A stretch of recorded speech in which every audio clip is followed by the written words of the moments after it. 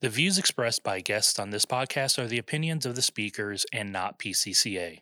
This podcast is intended to be educational and informative. PCCA does not endorse or advocate any practice that is not consistent with federal and state laws or regulations. Check with your local board of pharmacy about any issues in your particular jurisdiction.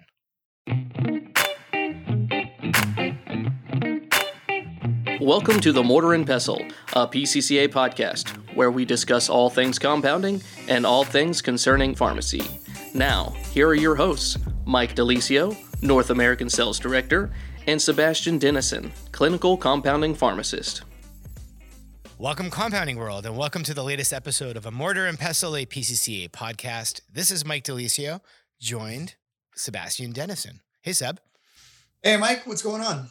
Not much. You know, my favorite episodes are, Yep. and that's when we have a chance to sit down with a member. So it's a special day and someone who we know really, really well. And I'm so grateful that she took the time to be on our podcast because this is something that we obviously wanted to talk about for a while. I know you and I have chatted about it offline.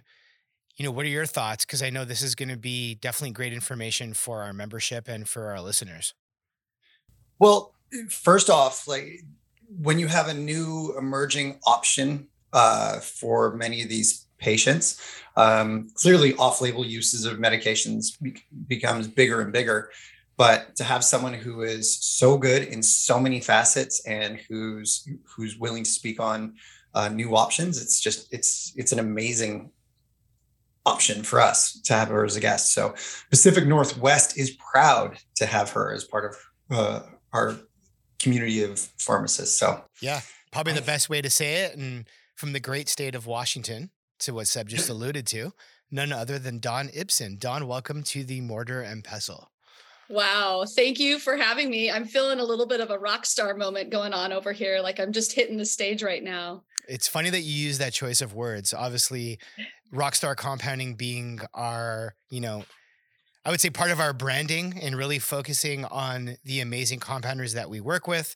You are the rock star, and you get the opportunity to really talk more about your practice. You've been a member for a very long time, and you're a owner and proprietor of 2 pharmacy compounding locations. Talk to us a bit more about your background and everything that has been successful in your world, because it definitely is impressive. You've been a member of our advisory council. You're a very prominent voice and face amongst PCCA membership, and it's just an honor to have you here today. Well, thank you again so much. It's always a pleasure to spend a little afternoon time with you both. So Dawn Ipsen, I'm a compounding pharmacist. I have a doctorate of pharmacy degree from University of Washington.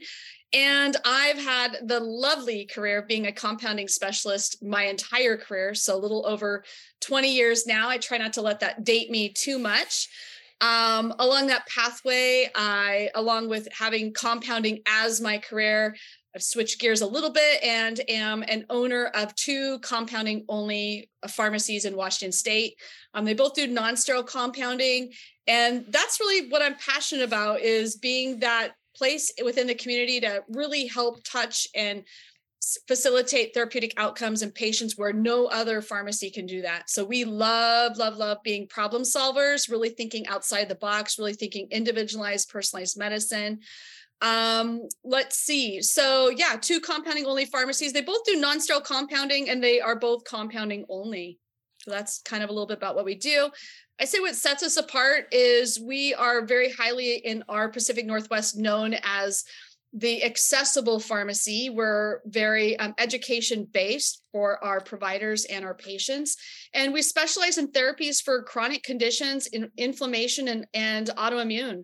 So that's what our jam is and our expertise. Of course, we do all the other things that a lot of compounding pharmacies do, like hormone replacement therapy, veterinary medicine, dermatology, dental, pain, and all that. But really, if you say, what is it we're super, super good at? It's working with chronic inflammatory conditions.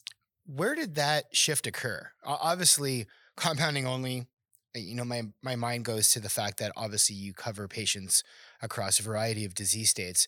When was there an evolution towards, autoimmune conditions, inflammatory response, things of that nature? And, where did you see a change in where you spent a majority of your time? Yeah. I mean, honestly, it's been pre-COVID. We kind of mark COVID as a sort of a timeline measure anymore, but pre-COVID, we were pretty early on in working with low-dose naltrexone, which then opened a lot of doors for chronic inflammation. And, it started out 20 years ago where it was fibromyalgia and MS, and those were kind of the conditions. And then it grew. And then we started learning more about what does this therapy do? How does it work? What's the mechanism of action? And started applying it towards most conditions that were inflammation based and finding positive outcomes for a good percentage of patients that needed that. However, LDN is a great tool. It's very, very helpful. Yes, I recommend it a lot and help with dosing and customization. But it wasn't fixing it for everybody. And really, I'd say, well, if you said what's new, I would say that's where we're kind of trending is COVID evolved this need for experts in chronic inflammation very, very quickly. So we've had a huge steep learning curve in the last 3 years of dealing with this inflammatory viral condition. And then the outspin of that, of these patients who are continuing to have chronic inflammation, granted, they don't still have the COVID virus. So we start looking for more tools in our toolbox, you might say. I think that's where Sebastian comes in.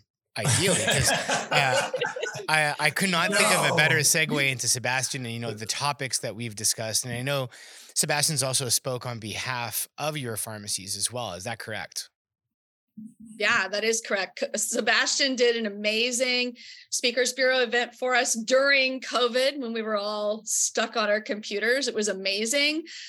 Great turnout there. And then coming up, we have 2 Speakers Bureaus that are programmed and set. We get to have Nat Jones, the famous Nat Jones, doing a webinar for our doctors on post-COVID syndrome. That's actually coming up in just a few weeks. And I hear we have over 100 registered for that already.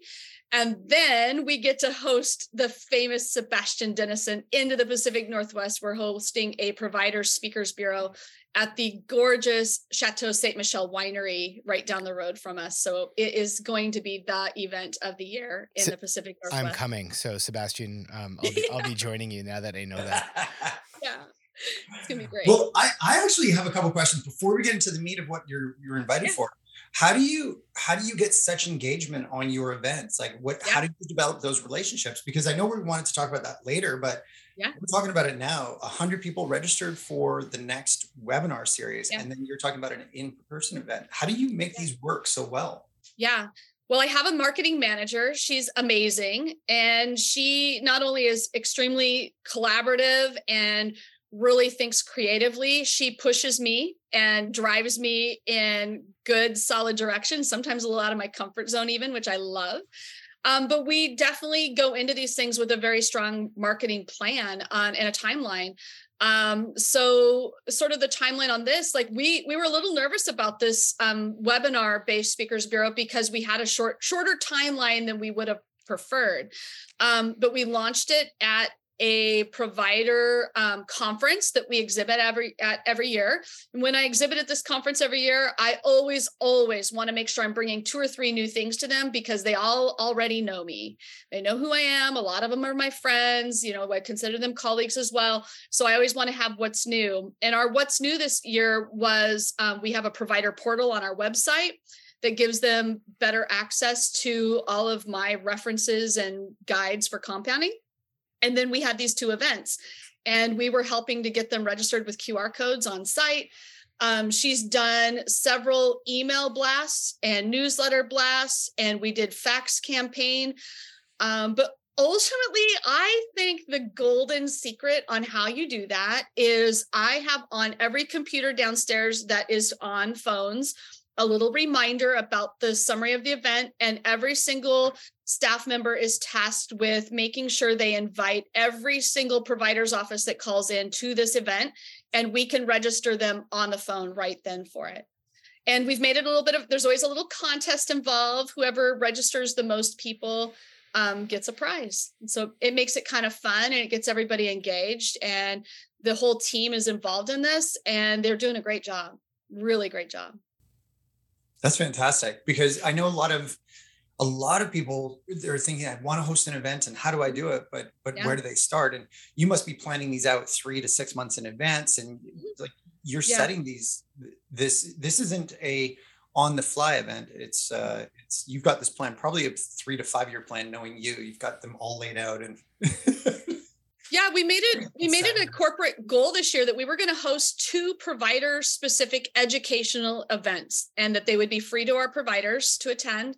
And it goes with our culture of our company of that we're not just a dispensing pharmacy, we're part of the education piece and the collaboration. So that was our ultimate goal. And then, like I said, Rachel, who's my marketing manager, she's the one that did the legwork to help narrow down. We actually surveyed our providers and determined when they want it, how they want it, what topics they want. And then that's how we guided towards our selection of which speakers bureau, what formats, time of day of week, all those pieces. So yeah, it's been very strategic and it's been a 6-month process for sure. I'm going to have to get her to talk to Erin Michael about the marketing aspect and get her on a different event so we can hear more about sort of some of the strategies and not necessarily take away clients, but you know what I mean? Just help others build their same. So, okay. Well, let's talk about inflammation. Cause man, oh man, like this is something that's been near and dear to my heart for a long. That sounds terrible. It sounds like I have endocarditis. That's not the case. When I'm talking about inflammation, I'm talking about the process or the dysfunctional inflammation. And you said that you're starting to see this more and more, especially with respect to post-COVID exposure and tools and different options.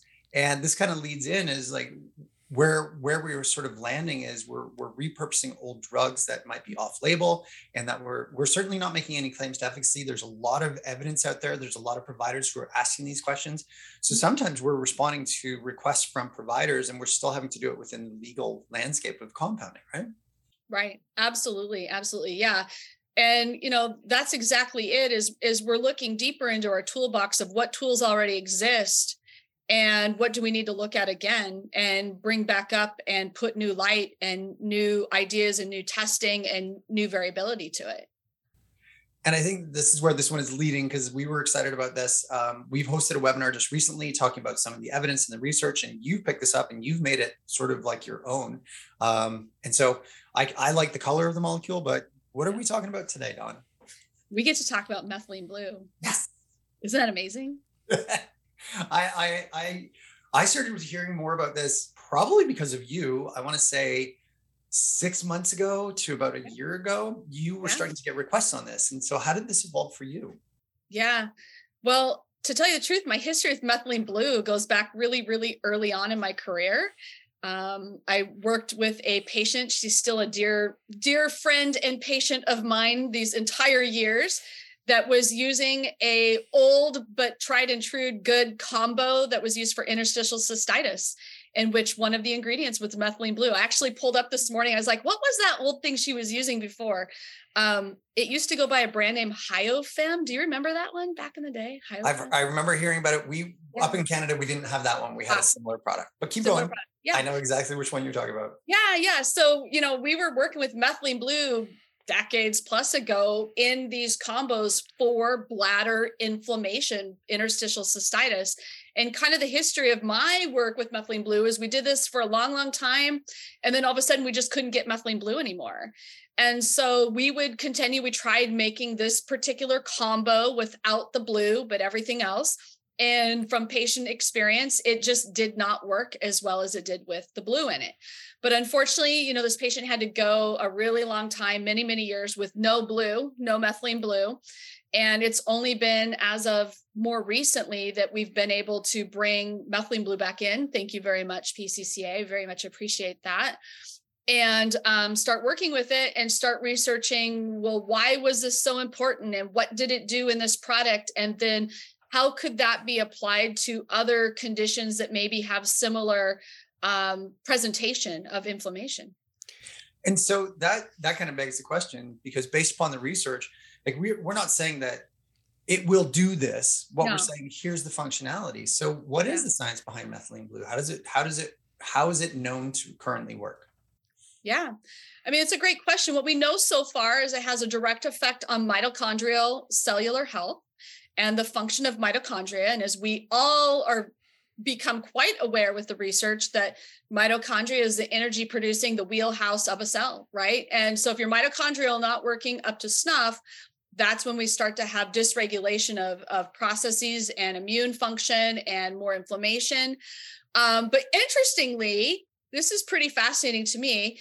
Methylene Blue actually has some mechanistic action of working as a weak MAOI inhibitor. So working as neurotransmitter function, but therefore also there is a potential for drug interaction. So we do have to be cautious and work with caution on that with other medications somebody might be on. But I think what fascinates me the most with Methylene Blue is the work being done to look at it as one of the most potent nootropic or antioxidant medications that's out there. So that leads into, brain support, cognitive enhancement. They're kind of, if you Google it, you start seeing things like the SMART drug, in which, I'm not going to claim that by any means of anything, but it does play into, well, what does that mean it's doing at the brain cellular level? And I think that there's some really fascinating research being done, yet dosing is still being figured out and optimized for Alzheimer's and dementia and possible long-term effect that it may play in those particular medical conditions. And it's mainly that antioxidant effect sort of helping with all neuronal function. You get this neurodegenerative disease sort of thought process where people are saying, can we apply? And it goes back to safety and titration and optimization of dose and further research. And we're still getting questions on it. We're still getting requests because people are looking for more information sooner than, hey, we might have to wait a longer time for the study. So I think this is where the meshing of compounding fits in, is we have good safety information, we have good scientific information, and we just have to balance it out against how do we provide the providers with skills to make appropriate clinical decisions. So yeah, I think it's important to highlight. I mean, this is an old drug. We're talking 1876. It's on the World Health Organization's top list of most important drugs. And, before we met today, of course, in my due diligence, I jumped on facts and comparisons and micromedics. And there is a lot of data available about this drug and how it functions within the body. And yes, there are certain conditions. Well, there's one condition that has FDA approval, and there were several conditions listed in which it would be an off-labeled use of the medication. And in all honesty, that, we function in this world of off-labeled uses of medications probably 80% of the time with any prescriptions that are being prescribed by all types of doctors. So you are right. It's moving fast. And I think we're going to end up with lots of studies of N of one or case studies or smaller groups that are going to be leading the way on further information. On the note of it being such an old drug, what did it mean to you, Dawn, knowing that we had sourced a USP grade product through a very qualified vendor that meets our PCCA standard and that gave you the ability to trust also the source of the product? For this particular product in specific, this means everything. This is a drug that one needs to be very thoughtful with when they are sourcing, preparing, dispensing, because it is a dye and it has been used historically in things like fish tanks, and it's a precursor to malaria drugs. And given that it's a dye, there is the propensity that it could be laden with heavy metals. And that is nothing that I want any of my patients ever to be exposed to. So knowing that not only is it being sourced by an FDA approved and inspected facility, but then above and beyond that PCCA, you guys go through this very detailed, extraordinary testing process that then validates everything that you're bringing in. This means everything to me on especially this particular drug, because I think there is a lot at risk. And I think that if people are not careful with where they're sourcing it, there is the potential to cause harm. I think there's a lot of fear that I had as well when I first initially heard about Methylene Blue. As you mentioned in passing, I had seen it being discussed for a while, but more recently, which led me to believe is like, well, hold on a second. It's being sold as an active pharmaceutical ingredient and obviously part of the triad, valid prescription and everything else. And then I'm like, hold on a second. I can find this on Amazon. And that was where there was a fear that I had about the marketplace, that I saw companies on Amazon touting that it was 99% pure and it was USP grade. And I'm like, how on earth is this even possible with an attached C of A? And then it wasn't USP grade. And I guess that was the moral of the story. But nevertheless, I think everyone who's listening to this podcast knows not to buy a drug on Amazon. I don't think that would make any sense, but watch out for definitely vendors who are potentially marketing to your patients, where your patients might get a bit, I guess you can say, slippery and say, you know what, why am I getting this through my doctor and through my pharmacy? I can just buy it on Amazon. It's probably much cheaper. Yeah, this is one that's taking a lot of education, and it's actually taking a lot of education to the prescribers themselves as well, because they see the same thing. They're like, well, I can get an ounce of this and it says it's, purified and it's only has water as the inactive ingredient. This should be great. I really feel like this is one of those particular cases where you're playing with fire if you don't really get the homework part done and validate what it is exactly is on that piece of paper or on that C of A that supposedly accompanies wherever it's coming in from. Thanks for clearing that up, because I don't think it's common that people would look for a product on Amazon, but in the case of a patient, I think it's definitely possible, knowing that things could be misrepresented, misbranded, and you're not entirely sure what you're taking. So obviously seeking a compounding pharmacy who's acquiring the product from a valid source in the proper grade makes the world a difference in this case, specifically alluding to the heavy metal toxicity and other things that you mentioned. Yeah. And in all honesty, it took me over a year of searching to be able to find a supplier for it. And in all honesty, the second that PCCA brought it in, done deal, orders going in through there, because you guys as a company, you do that extra homework piece for me. It's already going to go through that additional testing and that additional validation that then I feel really great about standing behind when I'm talking with my doctors and talking with my patients and providing care to them. So fast forward, and this will once again bring Seb back into the conversation. You mentioned the specialties that you focus on and obviously all the work that you do with low-dose naltrexone. What has the crossover been like in regards to the prescribers looking towards Methylene Blue and being open to it for the conditions that you previously discussed? Yeah, it's been really interesting in the Pacific Northwest as I've gotten out of the pharmacy and started talking with my prescribers. There's kind of two different camps. There's the camp of providers where this was really new information, new ideas, and they're going as they probably should, given it is new to them, conservatively, with lots of wanting lots of additional information and knowledge to go with that. And then I have this other camp of doctors who are like, oh, Methylene Blue, great. I'm glad you have it now, finally, because I've known about this for a long time. And so with that, those doctors that already knew about this, and little did I know, were very anxious and ready to get going and super relieved to have that quality source. They're learning just as we are too on what are the potential uses. Where do we think about this? When do we think about it?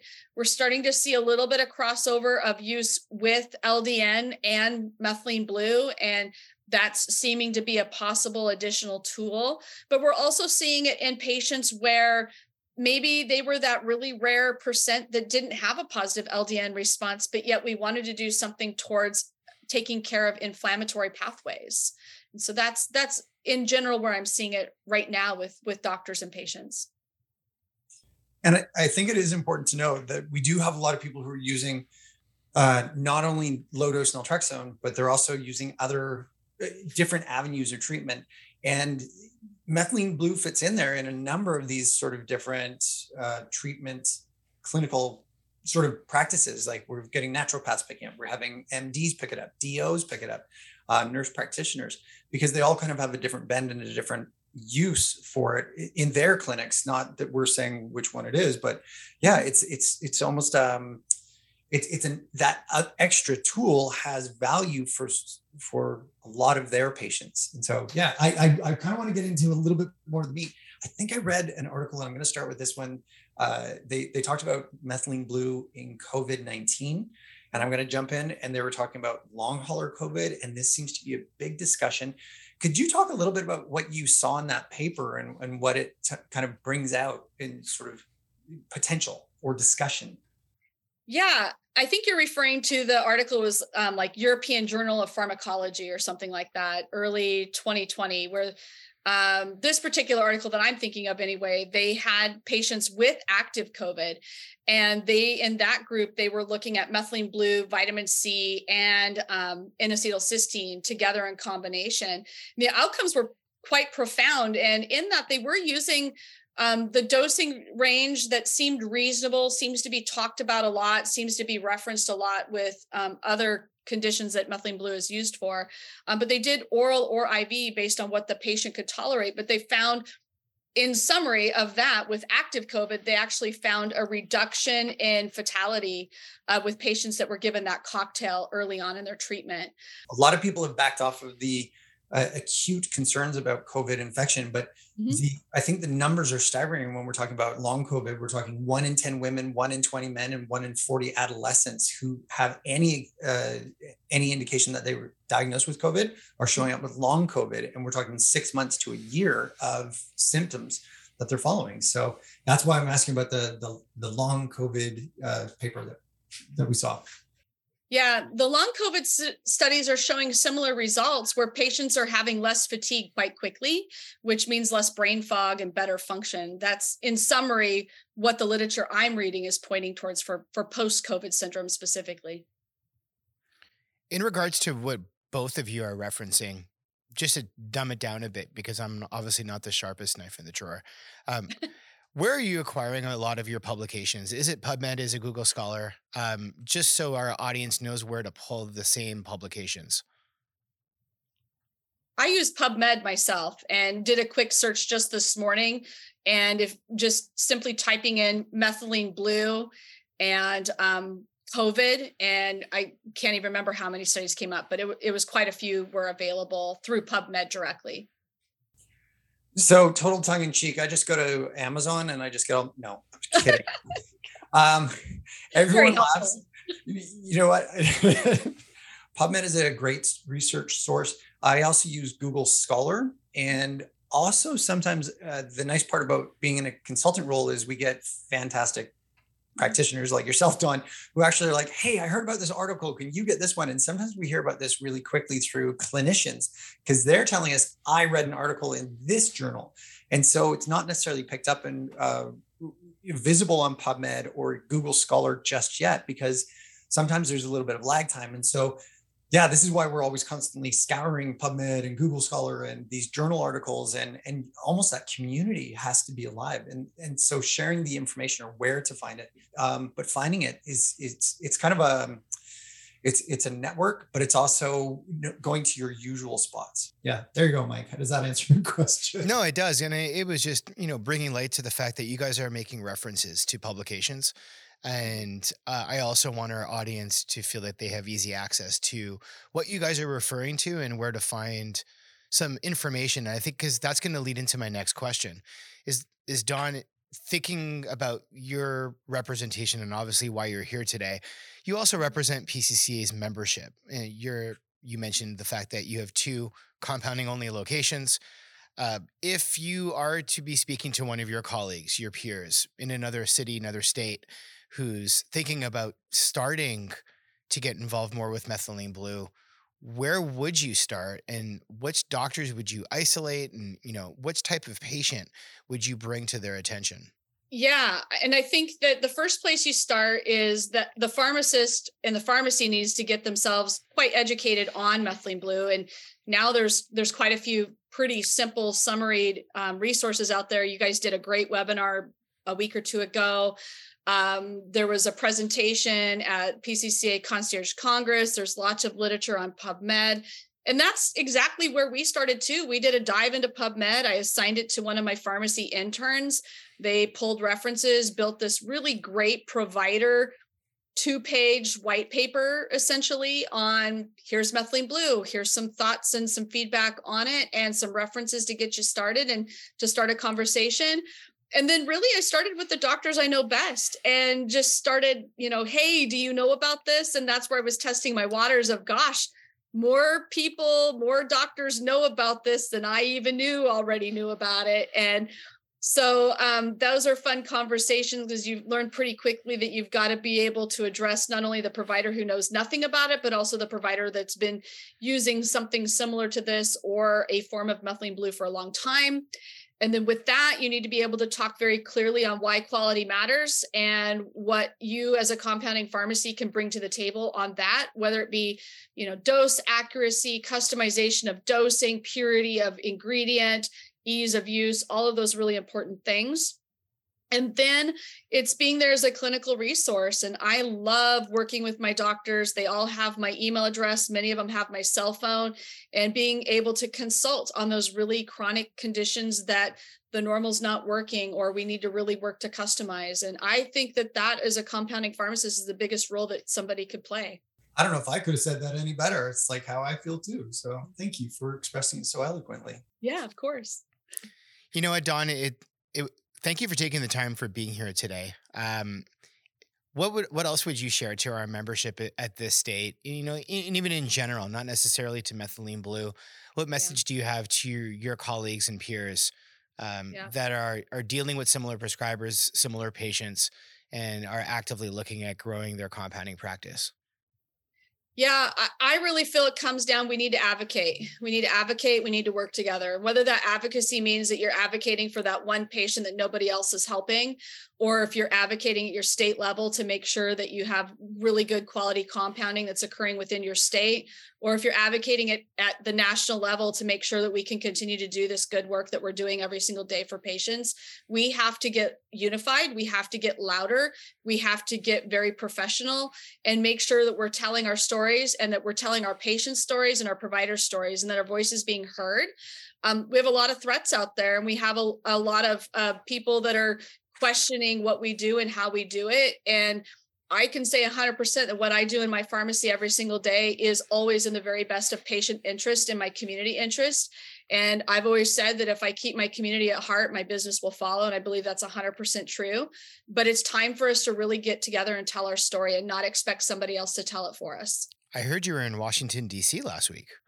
I was. Doing just that, correct?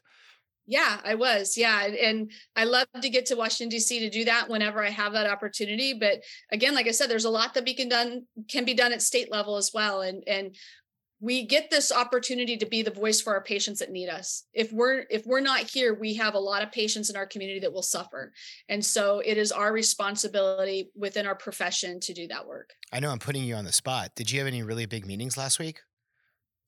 I had really good meetings. And what I loved about my meetings is I have not been an advocate like this for very many years, but I am starting to see the benefit of that advocacy, where I'm no longer this unknown lady walking in this office, that they actually remember me and they remember our conversations.